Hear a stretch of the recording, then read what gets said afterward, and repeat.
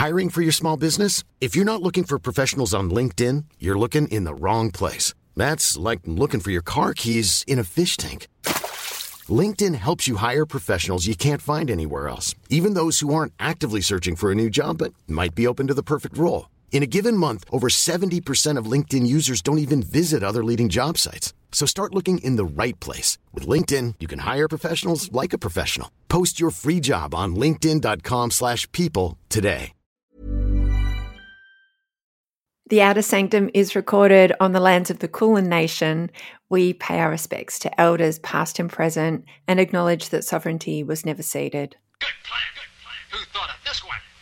You're listening to the Out of Sanctum podcast. Here is a moment in time in the history of the AFL. In from the side, Houghton. She was surrounded by blue jumpers. There's the siren! Groundbreakers! History makers! Hello and welcome to the Outer Sanctum podcast. A bit like an excellent hand in a game of Uno, the final round had it all. Goal of the year contenders, live ladder, adrenaline, and even a draw to get top four. But there can only be Uno. So a month-long finals campaign kicks off next week and 2022's second premier will soon be crowned. Hi, my name is Tess Armstrong and I love draws. To discuss further my love of draws and maybe some other things, I'm joined by two of my Sanctum siblings and I'll let them introduce themselves. Hello, it's Lucy Race here, and yes, it's Uno, not you know. Hi, it's Nicole Hayes here, and I was like 45 when I learned that. Now, happy Halloween week to you both. There has been some spooky incidences over the weekend. Forget ghouls and witches.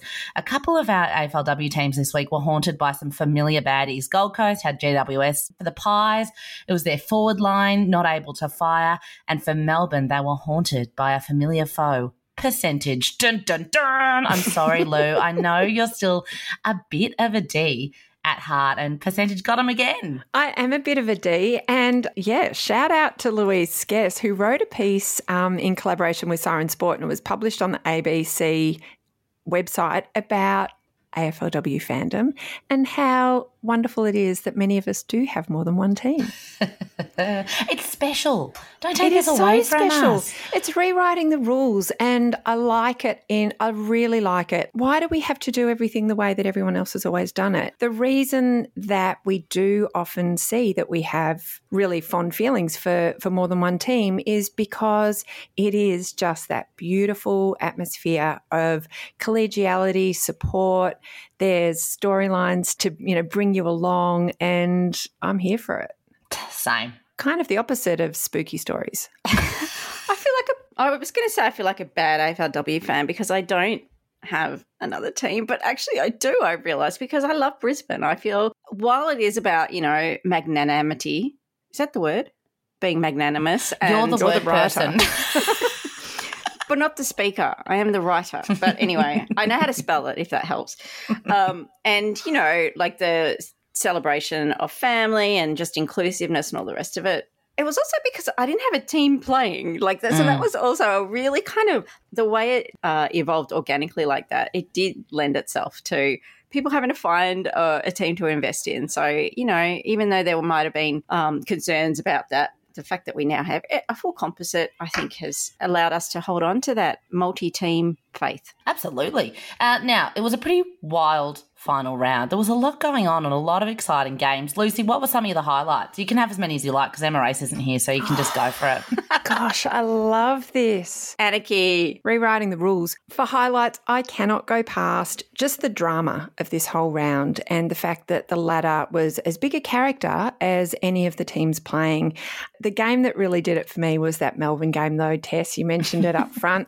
Once again, coming down to trying to get the right score so that they could get enough percentage and steal top spot away from Brisbane, who seriously remind me of RoboCop. Like, they cannot do a thing wrong. It's so good. They're so good. But just watching that game that was, of course, like terrible for West Coast to be at the hands of, such a big defeat. But watching Melbourne trying to get that score in really tough conditions out at Casey, as always, just Casey conditions we should call them from now on, gale force winds and rain and all the rest. What I really loved, though, was that Shelley Heath kicked her second career goal right at the end of that fourth quarter. There was about 2 minutes to go. And when Shelley Heath kicked that goal, it actually meant that it was a real possibility that they could get the score. It wasn't to be. They've missed top spot by 0.3%, but and the ramifications of that are huge because it means that if it does end up being Brisbane and Melbourne at the end for the grand final, it'll be another grand final in Queensland. So I think there are a lot of fans in Victoria who are hoping that the Demons might be able to just pinch that. Can I have a second? I'm just going to sneak in my second highlight. I've decided that yes, you can have a second just today. Just today. I just want to shout out the Cats, who've gone from being such a defensive unit who often failed to find the scoreboard. They kicked the second highest AFLW score on the weekend. They're the second side to kick over 100 points. And I've just loved the way that they have just developed this in this season 7, becoming a team that is really, really high scoring. Some of their ball movement was absolutely sublime. Yep. I love watching them play. I'm very torn in this household, as you know, because obviously the Cats needed Richmond to lose to get top 4. And so there was a bit of tension in my house yesterday about us drawing. And don't you think it's funny? You mentioned the D's not being able to win by as much as they needed or whatever. I've never seen a weirder celebration. Like it looked like they'd lost on the final side, and they were so disappointed. So flat about it. I thought you just, had an incredible win to show off what you can do. And then on the flip side, Richmond drawing and then celebrating like we'd won. And I thought, this game continues to surprise me. And one fun stat about the Geelong game, that this came on Twitter from Lachlan Essing. Now, Geelong and Sydney first played in the men's competition, round 5, 1897. There was a player called Teddy Rankin on the field. Teddy, like me. I think we're related. Geelong versus Sydney played each other for the first time in AFLW history, and Georgie Rankin was playing, and Teddy is her great-great-grandfather. Isn't that just beautiful? That is so beautiful. I love it. It continues on. Family history. I loved how some of those players didn't seem to know what score they needed to finish on the ladder, though. And I think, there's that funny disconnect that we were all watching it knowing what they needed to score. I kind of wonder if everyone was totally aware of that. I mean, it's hard enough to calculate percentage at the best of times. Yeah, also to do maths while you're running, while you're puffed. I couldn't do that. Percentage of a percentage. It reminded me of, when you've got seconds left in the game and it's the win is on the line, and it's like the players, they're taking their time, like they don't realise that there's like literal seconds, and we're all screaming, and somebody must be communicating with them, but it feels like they're not responding at all. It's so frustrating, but also it just heightens the tension, doesn't it? So totally. Cool. It was glorious. Nick, what about you? What were some of your highlights? It's the end of the season, the end of the second season for this year, no less. And so the inevitable retirements crop up. I was going to start with the Tanya Hetherington at GWS, whose beautiful and really heartfelt announcement to her team on socials, GWS socials, maintaining their standard from the beginning. Really beautiful announcement, but also just how she mentions Cora Staunton and how she's played all of her games alongside her. A real testament to the team and the way the GWS really bonds together. She got to go down forward, which she's never done before in her 46 games, and it didn't end up in a goal, but they ended up with a win against Gold Coast. Also in that game, it happened to be Cora Staunton's 50th, so that was a lot of fun too, and lots of talk about whether she's coming back, because, I don't know if you know this, girls, but Cora's 40 now. I don't think they mentioned that enough. Hang on. Is she an Irish woman? I think she's Irish. Yeah, I'll have to check that. I'm pretty sure she's Irish. Another exciting moment from that game, though, was Ashanti Bush. Her goal was ridiculous. Absolutely ridiculous.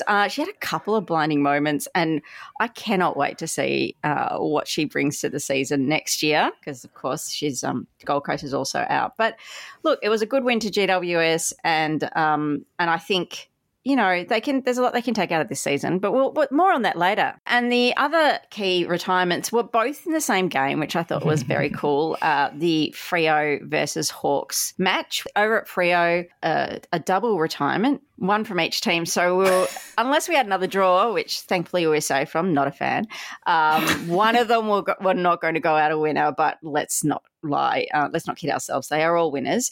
Cara Antonio, Juddy, Freo, inaugural player, foundation club. I think she was the second. She was one of their marquee players. So she was recruited right from the beginning.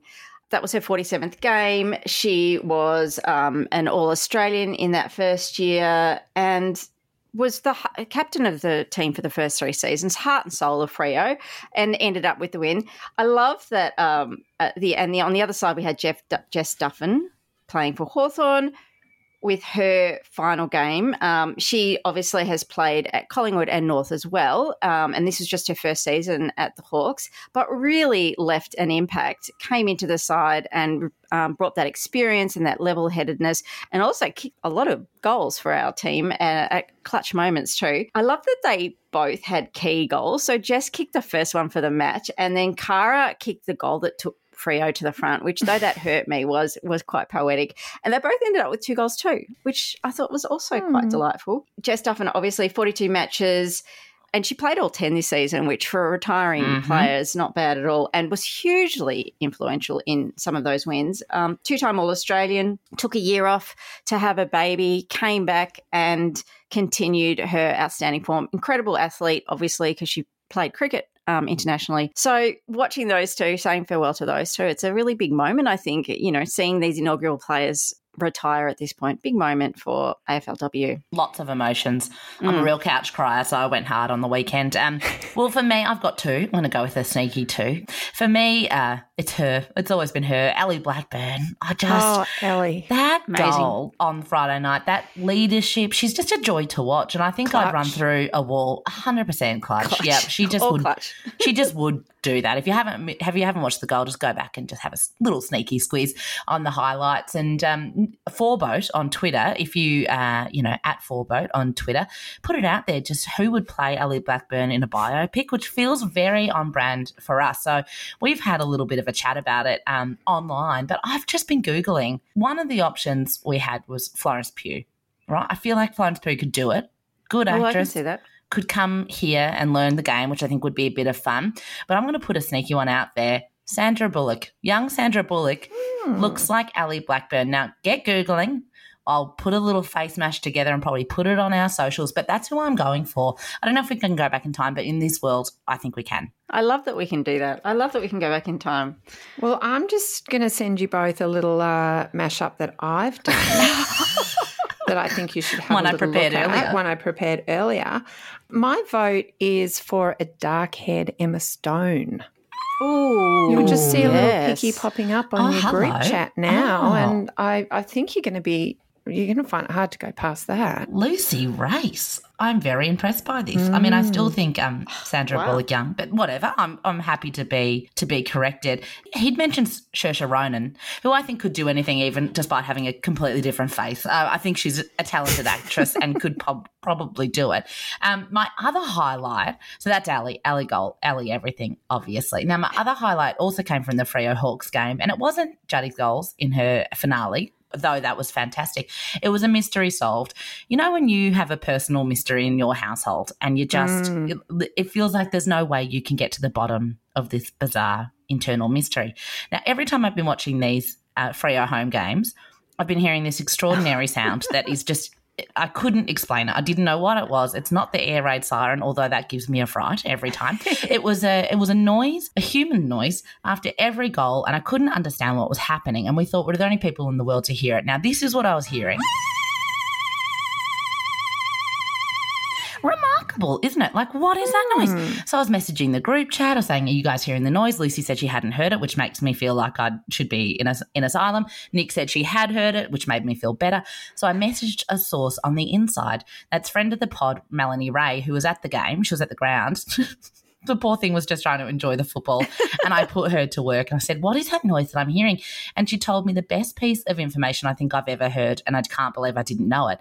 It's Roxy Rue's mum. I love it. Love it. I had to read the message a number of times and then I Googled, and so I'll post the article in the show notes. It goes into detail and there's a little example. But Roxy Rue's mum is called Gail Kinsell and she's Zimbabwean born, and it's an African war cry. So every time the Freo girls get the goal, you hear that war cry. Now that might be the highlight of my whole footy life, and I may never need to do this segment again because it was a mystery solved and just the best. And Roxy Rue's celebration with her getting the guns out, like what a legend, what a legendary family now. I'm all about the Roos. Can I also mention after that game, seeing Bec Goddard being interviewed, you know, you wouldn't have known she just lost that match. She just was so joyful and so proud of Jess, but of the whole team. I don't think anyone's, you know, we're not revealing any secrets to say that this probably was, they exceeded expectations, I think, in terms of what people thought was going to happen this season as being a new team. And she could not get the smile off of her face. And I just thought that's why we need Bec Goddard. That's why she's great for football. She's great for Hawthorn.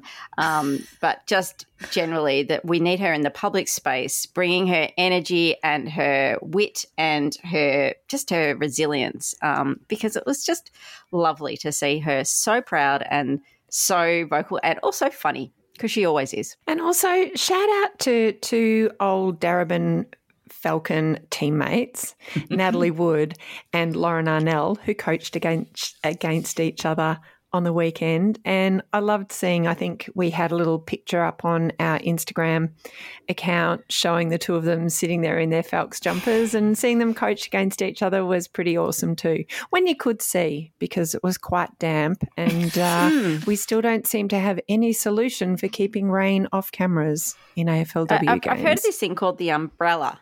I wonder if they could apply that. Don't know. You can get them down the pharmacy. I could have just picked one up at the servo, I reckon, and taken it over the road. Well, the finals are set, and we're going to catch up shortly with AFLW analyst and friend of the show, Gemma Bastiani. We'll get a proper review of the first week of finals, but we've got a farewell 10 teams, and we've really just got to applaud an enormous effort, whether it was your team's first season ever or your team's second season of the year, which there's never going to be another footy year quite like this one, and you all deserve a break and a silly Sunday. But let's just have a little chat about the teams that aren't going to be playing finals, just a Sanctum-style review of the 10 that didn't make it. So I'm going to be looking at numbers 9, 10, 11 on the ladder, which is Gold Coast, Essendon and GWS, a bright trio, let's be fair, in colour. It's a bit on the eyes when all the colours are together, but also a bright trio in season takeaways. Now, they haven't quite made it, but they've really had some big moments. For me, I'm a massive nerd, so I looked to the Star Wars original trilogy to try and explain the 3 teams and how I think they went. So let's start with Star Wars A New Hope, a classic. That, to me, is the Gold Coast Suns. Now, they've got a lot of hope. Great moments from them over the season, lots of improvement. We met young, plucky heroes. We don't know what's going to happen to them yet. We don't know what befalls them in the future, but we're going to settle in for the rest of the films and see how we go. Empire Strikes Back. Now, as a 90s kid, I know that this doesn't stack up, but Essendon are still the Empire. Now, they are still the successful club in my memory, despite all of the evidence for the last 20 years. But to see their women's team come into the competition and just look perfectly at home in the elite competition with heaps of firepower and potential, the Death Star has nothing on Tullamarine. That's all I'm saying.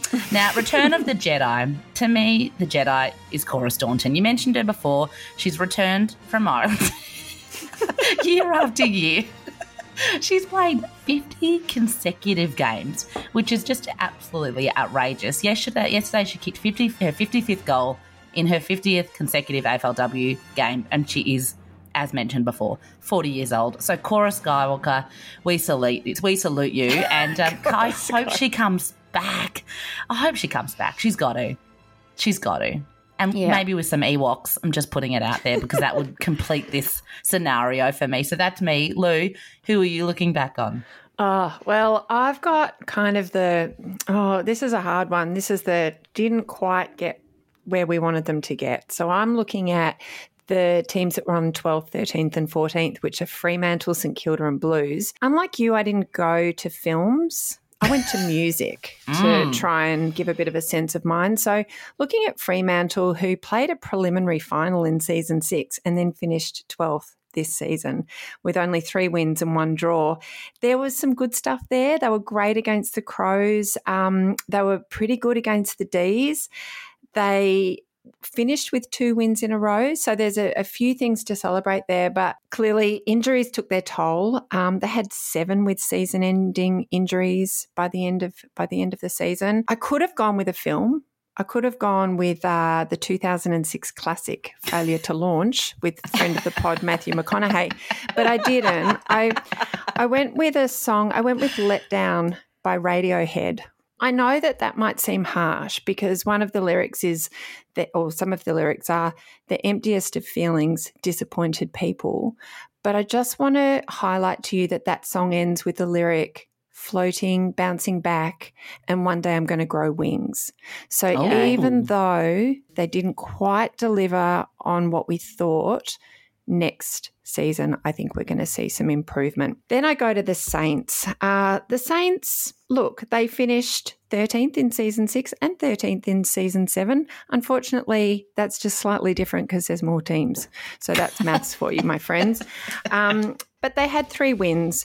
Those 3 wins were over 3 of the expansion teams, Port, Hawthorn and the Swans. Hawthorn they absolutely smashed. They had a really solid win over the Swans as well. They just snuck over Port by 2 points. And I think they'd be disappointed that they lost to teams like Gold Coast and also the Cats. So we're kind of comparing them to other teams that came in around the same time as them. And they're probably just a little bit off the mark. But that final game of the season against the Crows that we saw on the weekend, they really gave the Crows a scare. So I think there's a bit there. That was probably their best performance, and I think they'll build on that. So I'm going to go with Step by Step, Whitney Houston, as my little song for the Saints. Nice. The lyrics that I just want to highlight there are, and there's a road I have to follow, a place I have to go. Well, no one's told me just how to get there, but when I get there, I'll know because I'm taking it step by step. Nice. I believe in you, Saints. Can't wait for so season 8. Whitney. Love it. And then we go to Carlton. Where do we go? A minute silence. This was tough, right? So Carlton had some really big losses in the off-season. They lost 7 players, including Maddie Prespakis. They had a number of injuries that were, pretty tough this year. They had some times when people were ill. But, in season 6, they finished 8th on 4 wins. In season 7, they had 2 wins. They had 2 draws. So for me, Carlton's season, I'm going to go to the Eagles. There's going to be a heartache tonight because it was always heartache. There was that last game on the weekend where we thought they were going to win. Etley kicks that goal. They lose by 3 points. Those draws, you've got it right there and you just can't get there. So it's been a bit of a heartache, I think, for the Blues. True. Yeah, bless them. That's very true.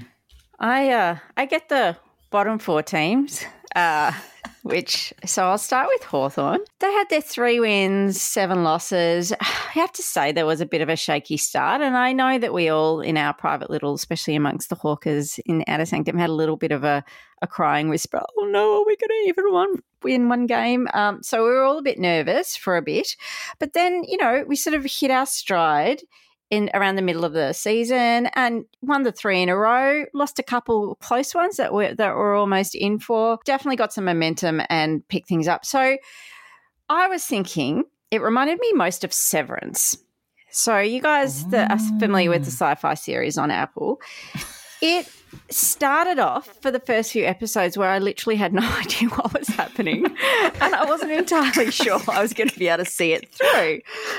But then Ben Stiller, a.k.a. Beck Goddard, stepped up and with Adam Scott and Patricia Arquette, or Tilly Lucas, Rod and Jess Duffin taking the reins, we picked up, we got some clarity around where we were going and I began to invest on a much deeper level and really that second half just kind of, they drove it home and finished on a bit of a cliffhanger, a thriller. For the Hawks, it was against Freo, but obviously for Severance, it was a very big climactic thriller moment. So at the end of that, I have big expectations of Severance and Hawthorn season 2. Love it. So that were my Hawks. Then we come to the West Coast with their 2 wins and 8 losses.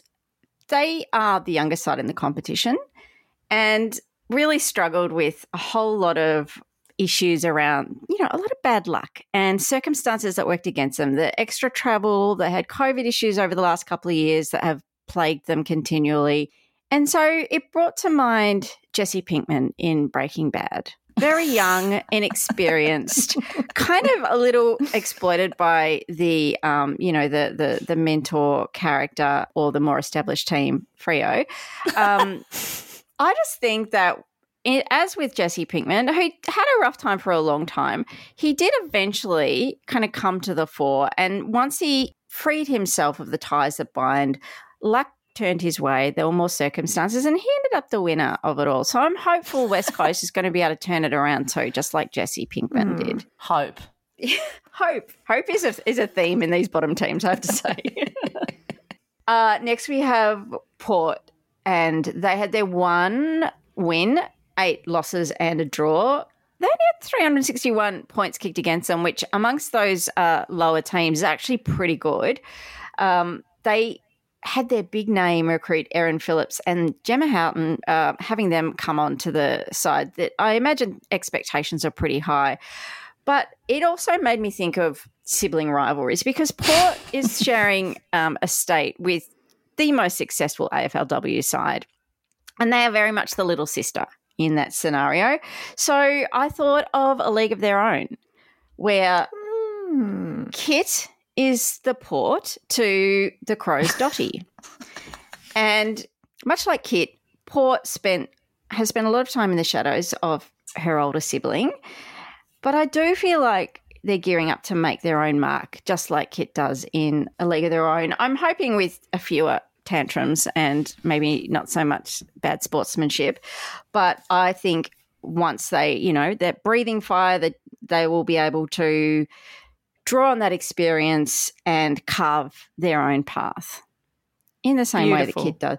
They end up friends at the end, don't they? I don't see that happening between Adelaide and Port, but, up the rest of it's good. AFLW, though, you never know. There's a lot of friendliness when it's unexpected. That's true. We'll see. And for the final team, we have Sydney, who had 10 losses. And, look, they went early and they went hard. They got Scott Gowans early on. They recruited Brooke Lachlan and Alicia Newman. And, of course, they got number 1 draft pick Montana Ham. So there was a lot of expectation around Sydney early on and a lot of promise. I think it's fair to say they didn't quite deliver. And Lucy's suggestion of the song "The Only Way Is Up" is a nice one. I like that. But I probably wasn't quite as positive as that. I saw it as very similar to John Carter, that film that had so much going for it. Taylor Kitsch and Bryan Cranston, directed by Andrew Stanton, who, of Pixar fame, incredible writer and director. Look, it didn't go as well as they would have liked. Not John Carter or Sydney's season, but Andrew Stanton did make a big comeback after the John Carter disaster, and he ended up writing Finding Dory and Toy Story 4, Stranger Things. He's even done some bits on Better Call Saul. So I am hopeful that Sydney too will take heart from Andrew Stanton's career and will also go in that direction where it is only up. They're bound to. They're bound to. That's perfect. And good on them all, to be honest. It's been a big year. Hiring for your small business? If you're not looking for professionals on LinkedIn, you're looking in the wrong place. That's like looking for your car keys in a fish tank. LinkedIn helps you hire professionals you can't find anywhere else, even those who aren't actively searching for a new job but might be open to the perfect role. In a given month, over 70% of LinkedIn users don't even visit other leading job sites. So start looking in the right place. With LinkedIn, you can hire professionals like a professional. Post your free job on linkedin.com/people today. Hi, I'm Craig Starcevich, and you're listening to the Outer Sanctum podcast. Well, a finals preview is you're coming your way, but we better roll up our long sleeve Carlton jumpers because they're the best, in my opinion, and Malay about just one of the most remarkable weeks where a story we've talked about for a really long time, a melting pot of different things, sports and politics and sponsorship came to a real head this week in two significant ways. The first, move over Jamie Elliott. There's a new clutch player in town. Donnell Wallam, I can't think of another moment in recent sporting history where someone who is under so much external pressure, I don't think that's of her own doing, but someone who's become an externally talked about person who has never made their debut, makes her debut for the Diamonds, comes on, wins them the game in the most incredible dying seconds moments, and then gets to be the hero. It's just one of the most remarkable sporting stories I can ever remember. And another big moment this week is a video released by the Socceroos ahead of the World Cup in Qatar, where all of the players speak very clearly, very specifically about the journey they've been on to learn about human rights, about migrant workers, about LGBTIQ plus discrimination, and they've gone on a journey, they've learnt about it, and they've put out this video where they specifically state what they've learnt and what they want to be done about it. It is just remarkable leadership. They're the first team in the world to put out something like this. There's been talk of players around the world wearing, a rainbow armband when they go to play, but this really sets a high-level standard of what could be expected from teams around the world. There's an amazing article done by Vince Rugari in the Nine papers. He interviewed Jackson Irvine, who is a Socceroos midfielder. You might know him in the video. He's got the tats and the beanie and the very remarkable eyes. He's the driving force behind this video, and he kind of speaks a lot about you're allowed to have an opinion, and people might call you a hypocrite because what about your own backyard? But he said we should be talking about our own backyard. And it's just this amazing article where he talks about being a player and finding your voice. And so I'll put that in the show notes and speak a bit more about that in a moment. But Lucy, what did you make of this week? Well, isn't it interesting to again, find ourselves in a week where people are saying, keep politics out of sport, as if that is even possible. We've basically made a whole podcast about talking about politics in sport because let's not mince words. That's what we do here. Since 2016, pretty much every single episode, we are talking about the political implications around sport. And there was another great piece in the Nine papers by Marnie Vinyl talking about this. And one of the quotes from the academic that she interviewed was basically saying, when you say keep politics out of sport, it's like, oh, you mean keep the politics that you don't like out of sport. Because to silence people and to say that you can't take a stance or talk about your values means that you're basically just happy with the status quo. And the status quo is also political. I'd really like to just dig in a little bit on Gina Rinehart's statement. So when Gina withdrew her $15 million of funding from Netball Australia, she put out a statement, or Hancock Prospecting put out a statement saying that it's unnecessary for sports organisations to be used as the vehicle for social or political causes. Secondly, and this is another quote, there are more targeted and genuine ways to progress social or political causes without virtue signalling or self-publicity. And to this I say, what Hancock and other corporations are often trying to do is basically their own form of virtue signalling, if you want to use that loaded term, because what they're trying to do is gain social licensing for things that are losing their social license for a number, for whatever reason that is. To ignore that is political. Gina's $15 million was over 4 years. I just would like to highlight that she is currently worth over $40 billion Australian. I really see her withdrawing that funding as a very political statement that she's making, that she doesn't want to be challenged because she got a conversation she didn't want to have. Looking at some of the reaction to this, particularly on social media, and maybe I need to stop looking at social media, but a whole lot of it was a lot of sad tweets by people saying, well, bad luck netball, get what you get kind of thing, and tweets along the lines of go woke, go broke. And I think that that's worth digging in on, right? They love a rhyme, don't they? They do love a rhyme, but also, firstly, define woke. Yeah. What do you mean? Is it, we don't want to be talking about human rights? Is it that we don't want to be talking about the impacts of colonisation in this country? Is it that we don't want to be talking about the climate emergency? I think, the bigger question is that we do need to be able to drive investment in sport, particularly in women's sport. And how do we do that? How do we go about it? What are your thoughts, Tess?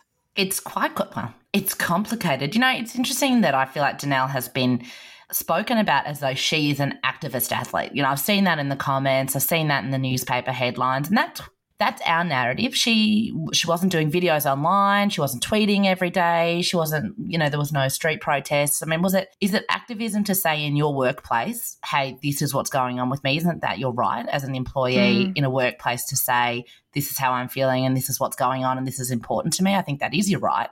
And also, she wasn't the only one. There were former netballers. There was a big conversation, internal netball, and I feel like we once again have picked out an Indigenous woman in this case, and made her the lightning rod of this conversation and made her accountable for the lot of it. And you heard that in the actual commentary on the night. But even that, she's cost them millions. It's her fault, and I found that really hard because in a team sport, there's not one person that's having that conversation. There's many people, and it's not a binary conversation. And that is what I find difficult, that there's go woke or go broke, or there's they're so extreme. I also noticed under the Socceroos comments, there was this recurring thing where they said, well, you're still going to play. You're still going to go.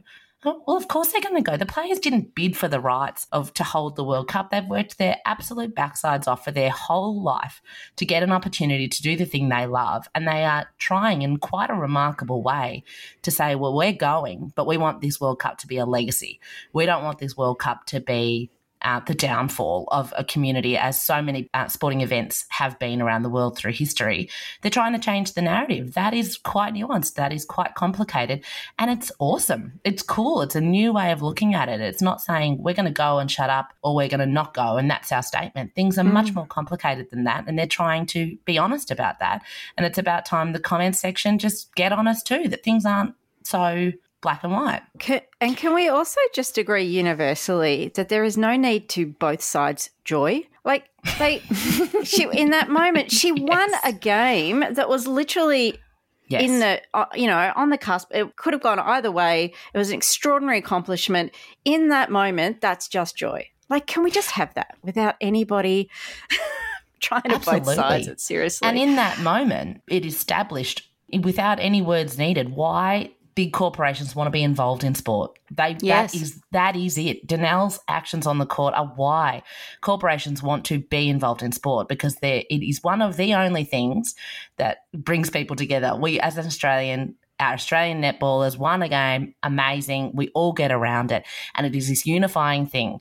And so that is what they want to be involved in. But then you don't get to have it one way, or my way or the highway. And just when you think about Danelle's decision to do that, she had everything to lose and nothing to gain personally. Whether she debuted or not was on the brink, whether she would alienate fans, whether she would even be able to go ahead and play, how the response, what the media response would be, all of those pointed towards a negative reaction. I guess the only advantage to her was being able to hold her head high, to demonstrate the integrity and to make a point on behalf of other people and on behalf of, a much bigger conversation around human rights and racism, the extraordinary bravery behind that. And also it demonstrated enormous trust in her teammates that they would back her. And as you say, that says so much about the team, and it says so much about how she's, how she's seen within that team. And so I guess we've seen teams come forward, with the Socceroos, for example, and make a unified statement like that, where there's a broader kind of acknowledgement of an issue versus someone who's had to stand up and then bring in her teammates to support her. I think the most important thing that I take out of this is, one, how much more common this is becoming, and how, although there was enormous backlash against Danelle in some ways, there was also incredible support, which I think if you go back to Colin Kaepernick, who was perhaps one of the more recent standout individuals who couldn't necessarily count on his organisation or his team to support him. The blowback against him was quite profound. So I feel like we've moved a long way in some ways, and that's a great thing. What's really interesting is some research in recent years that demonstrates how influential professional athletes' political stances have become in changing fans' attitudes. And so my hope is more and better and wider. The more we see this, the better. Why an athlete should not be allowed to be able to use their platform or even just speak up in the same way a normal citizen can. That doesn't make any sense to me. So that's my take. Lou? We definitely see a difference in the way that somebody like Danelle Wallam was spoken about on social media, as opposed to Pat Cummins, who was also making a statement about he wouldn't, take part in any sort of sponsorship with Alinta. And clearly there's a divide in terms of there's a gendered response there that we see, and probably a race-based response as well, unless there's a whole heap of people out there who are just massive fans of billionaires and mining, which could also be in the comment section. There was a great thread by Hayley Rosen, who is the founder and CEO of Just Women's Sports. That's a platform that she created to showcase and support women's sport. And her Twitter thread that we'll link to in the show notes really talks about how there's a difference in the way that men's and women's sport is looked at by sponsors. Men are seen for their potential, whereas women are seen basically around their production, how they're performing right now. She picks out some US examples, but particularly things like the Major League Soccer in the US, where they struggled for years but still were able to sell the story to sponsors about getting on board and giving us money. Whereas women's sport, if they're not bringing, the gate receipts in now, if they're not successful right now, people kind of don't jump on board or jump off. And we see that here. We see it all the time in the cries by people that AFLW needs to pay for itself, rather than saying, we need to let it basically just have time to develop. She kind of makes a contention that we need to take the focus away from equal pay and the conversation about what female athletes deserve, to really start highlighting the growth potential of women's sport. And I think that's something that we do here and we've done in our conversations over the last few years. Yeah, well, I've been chatting this week in my household about essentially going back, scraping our way, everything I know about where sponsorship money comes from. And we are going to do a special pod on this in the coming weeks, just talking about purely sponsorship. Where's the money going to come from? What do we need sport to look like? Because a certain amount of money allows us to have growth in the games that we like. And so it can be a bit complicated. Where is that money going to come from?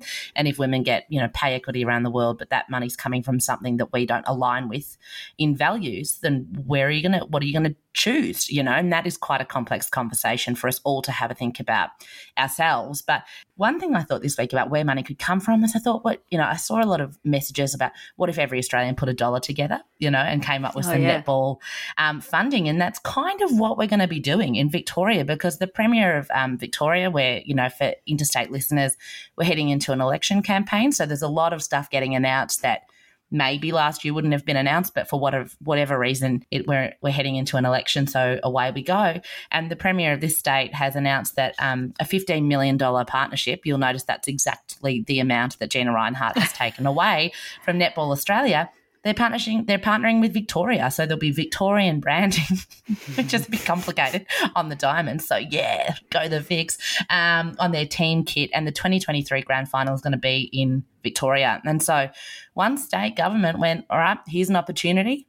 That's something that aligns with our values. And away we go. Now, he was asked, can the taxpayers afford it? And he said, yeah. We absolutely can afford to do that. So that is just fascinating to me, because that opens up a whole new world. What if every state took on a sport? You get to choose your sport. Someone takes on basketball, someone takes on football. I think that could work. It's quite remarkable. Who's taking pommel horse? Shoddy pommel horse. Isn't that part of the whole magic round? That it's going to be, and so the state or city gets all the footy and gets all the and then I assume gets some money too. Yeah, this is like the magic round of netball, is it? No, not really. It's just the Victorian Australian Diamonds. That's right.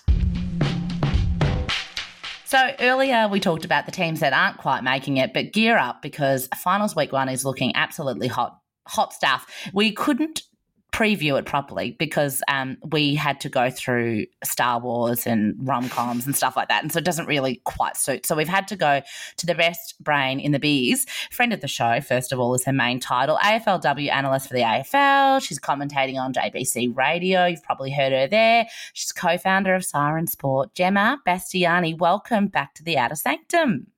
I'm so excited to be back. I'm so privileged to be on this podcast. Oh, are you pumped? Okay, the overarching feeling is tired, but yes, I'm absolutely pumped. I think we've got a really good final series on our hands. I love the pause to tell the truth. I don't think it's a secret that anyone that works or follows footy is feeling a bit tired after the year we've had. I think that's a fair statement, right? Yeah, I watched Richmond the last quarter yesterday, and there were so many tackles that I felt winded watching, and I thought, all right, we all need a break. Like, we just need to have a little great final season and then a bit of a rest. Rest and recuperate, R&R. It's kicking off on Friday night, an absolute belter. Melbourne versus the Crows. I know Lucy's, relatively nervous, and all the Crows out there will be thinking, right, do we have them? We beat them in the grand final. But, Gemma, it's going to be at Icon Park. How do you see this going? It's such a fascinating one because there was all that talk pre-season about Melbourne, getting redemption from the grand final loss in round 1 and all of that sort of stuff. And Melbourne played a really clever game in round 1 to beat Adelaide by 7 points, I believe it was. You just have to wonder how much they can reuse a bunch of those strategies or how much they need to change now that Adelaide knows what they want to do against them. So it's a really big question mark. So Melbourne likes to play this handball receive game, get the ball out of danger with the handball receives and then run the ball or use their kicking game, which is really good. But when you come up against a team that is a very good pressure side, like we know Adelaide is, like we know Brisbane is, how much of that breaks down? The other factor for Adelaide is no Chelsea Randall, so how do they cope without her? Then you think about in round 1, Daisy Pearce played a really important role on Sarah Allen and kept Sarah Allen to 3 touches. Can you do that again or will that be less effective this time? There are so many questions about how they'll match up against each other, and I'm sure Matthew Clark and Mick Stenier have a whole bunch of ideas in their heads that we just don't know about yet. I can't wait. I cannot wait. I really can't pick it. I can't split the difference, so I'm just going to have to do it from the couch on Friday. I'll decide who I'm barracking for halfway through the game, as I do with every single game. I won't have to do that on Saturday at 3:10 to decide who I'm barracking for. The Lions versus my beloved Tigers up at the Gold Coast. I feel like, we beat Brisbane this year, so that was my grand final. But do you think we can do it again in the sunny state, Gemma? Oh, it is a tricky one. You can say no. You won't hurt my feelings. I just love that Nicole's laugh is just like the pause means no. Oh, no.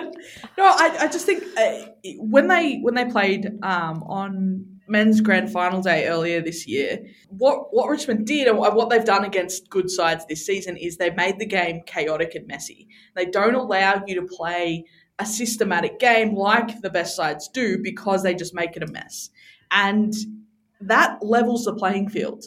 So if they can do that for 4 full quarters, there's every chance they can do that to Brisbane again. But Brisbane has just gone from strength to strength since that game, and they do look just like an impenetrable side.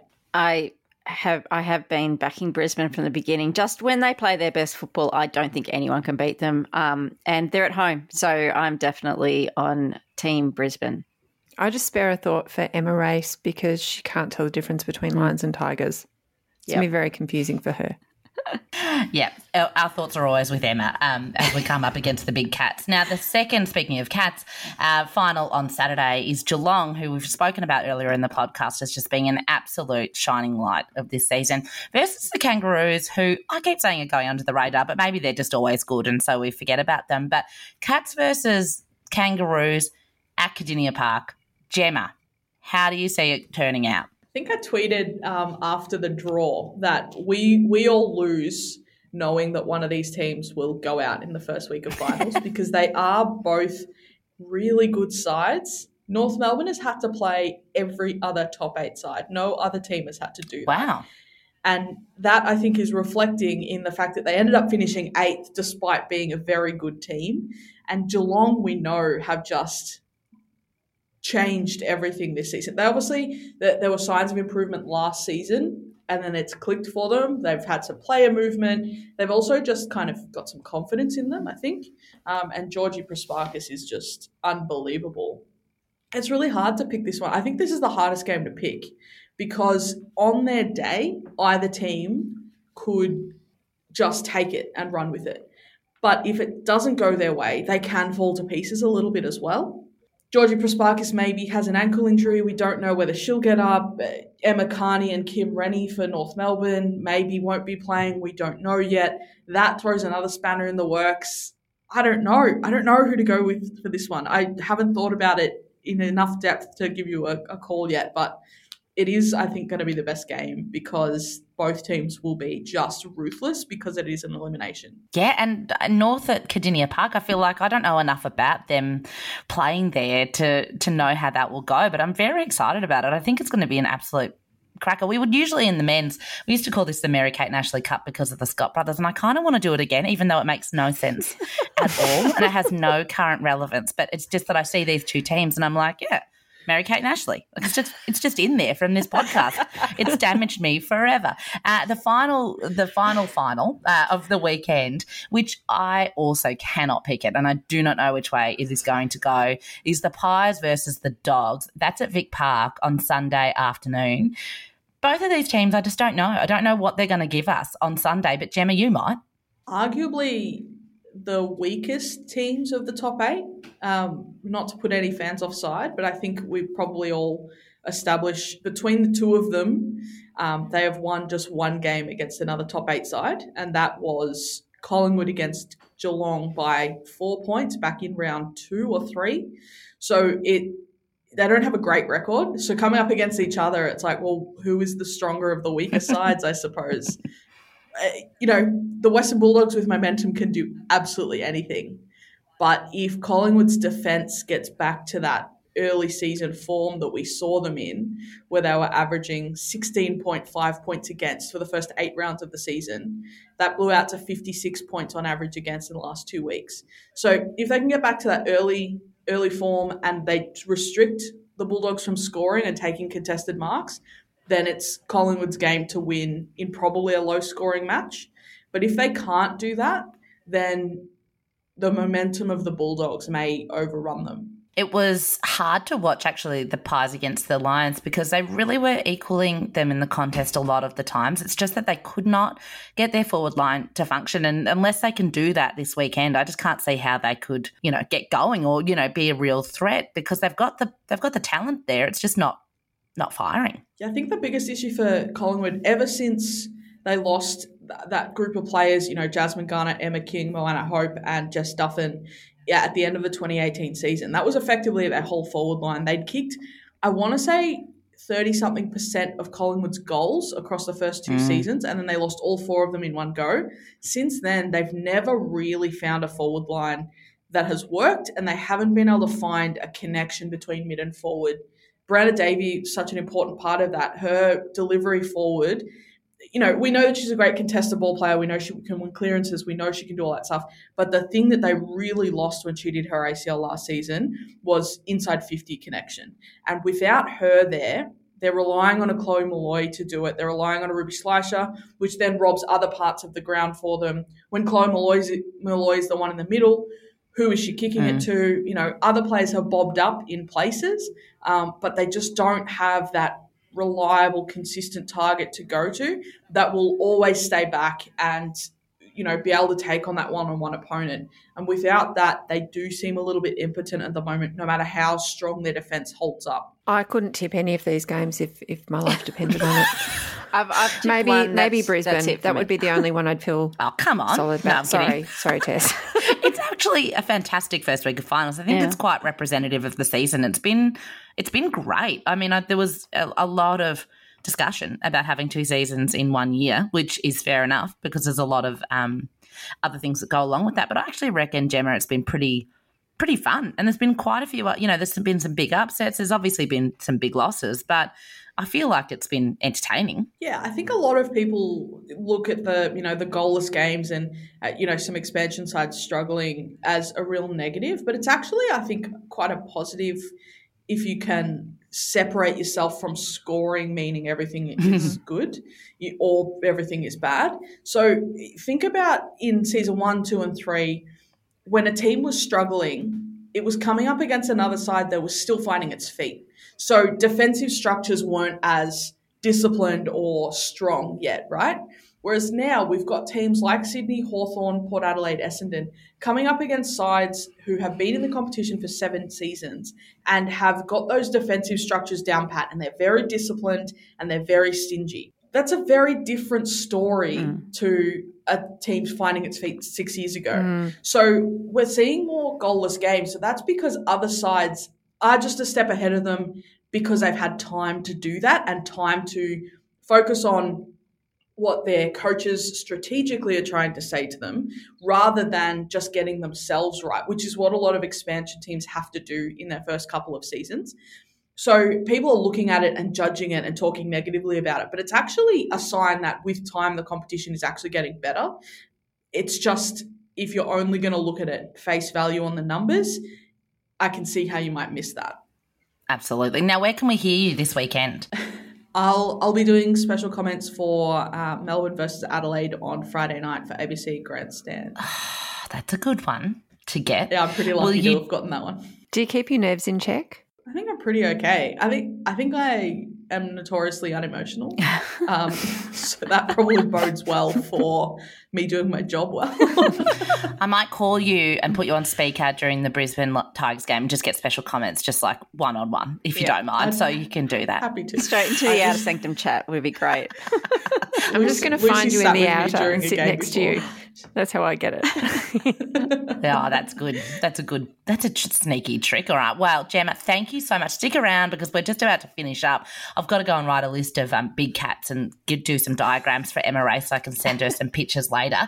And we've been chatting this. I mean, there's been a lot going on, and I, for one, can't wait for finals footy. We deserve it. We deserve a good finals round. The finals week 1 looks absolutely like it's going to be super fun, and we deserve it. And then we can all go to sleep. Like, what's that lyric? Sleep when I'm dead or something? I think that's what I'll do. No sleep till Brooklyn? No sleep till Brooklyn. So there's only one thing really left for us to say, and that is... Go footy! I mimed it. I didn't actually say it. I know. That doesn't work on a podcast. Mom deserves the best, and there's no better place to shop for Mother's Day than Whole Foods Market. They're your destination for unbeatable savings, from premium gifts to show-stopping flowers and irresistible desserts. Start by saving 33% with Prime on all body care and candles. Then get a 15-stem bunch of tulips for just $9.99 each with Prime. Round out Mom's menu with festive rosé, irresistible berry chantilly cake, and more special treats. Come celebrate Mother's Day at Whole Foods Market.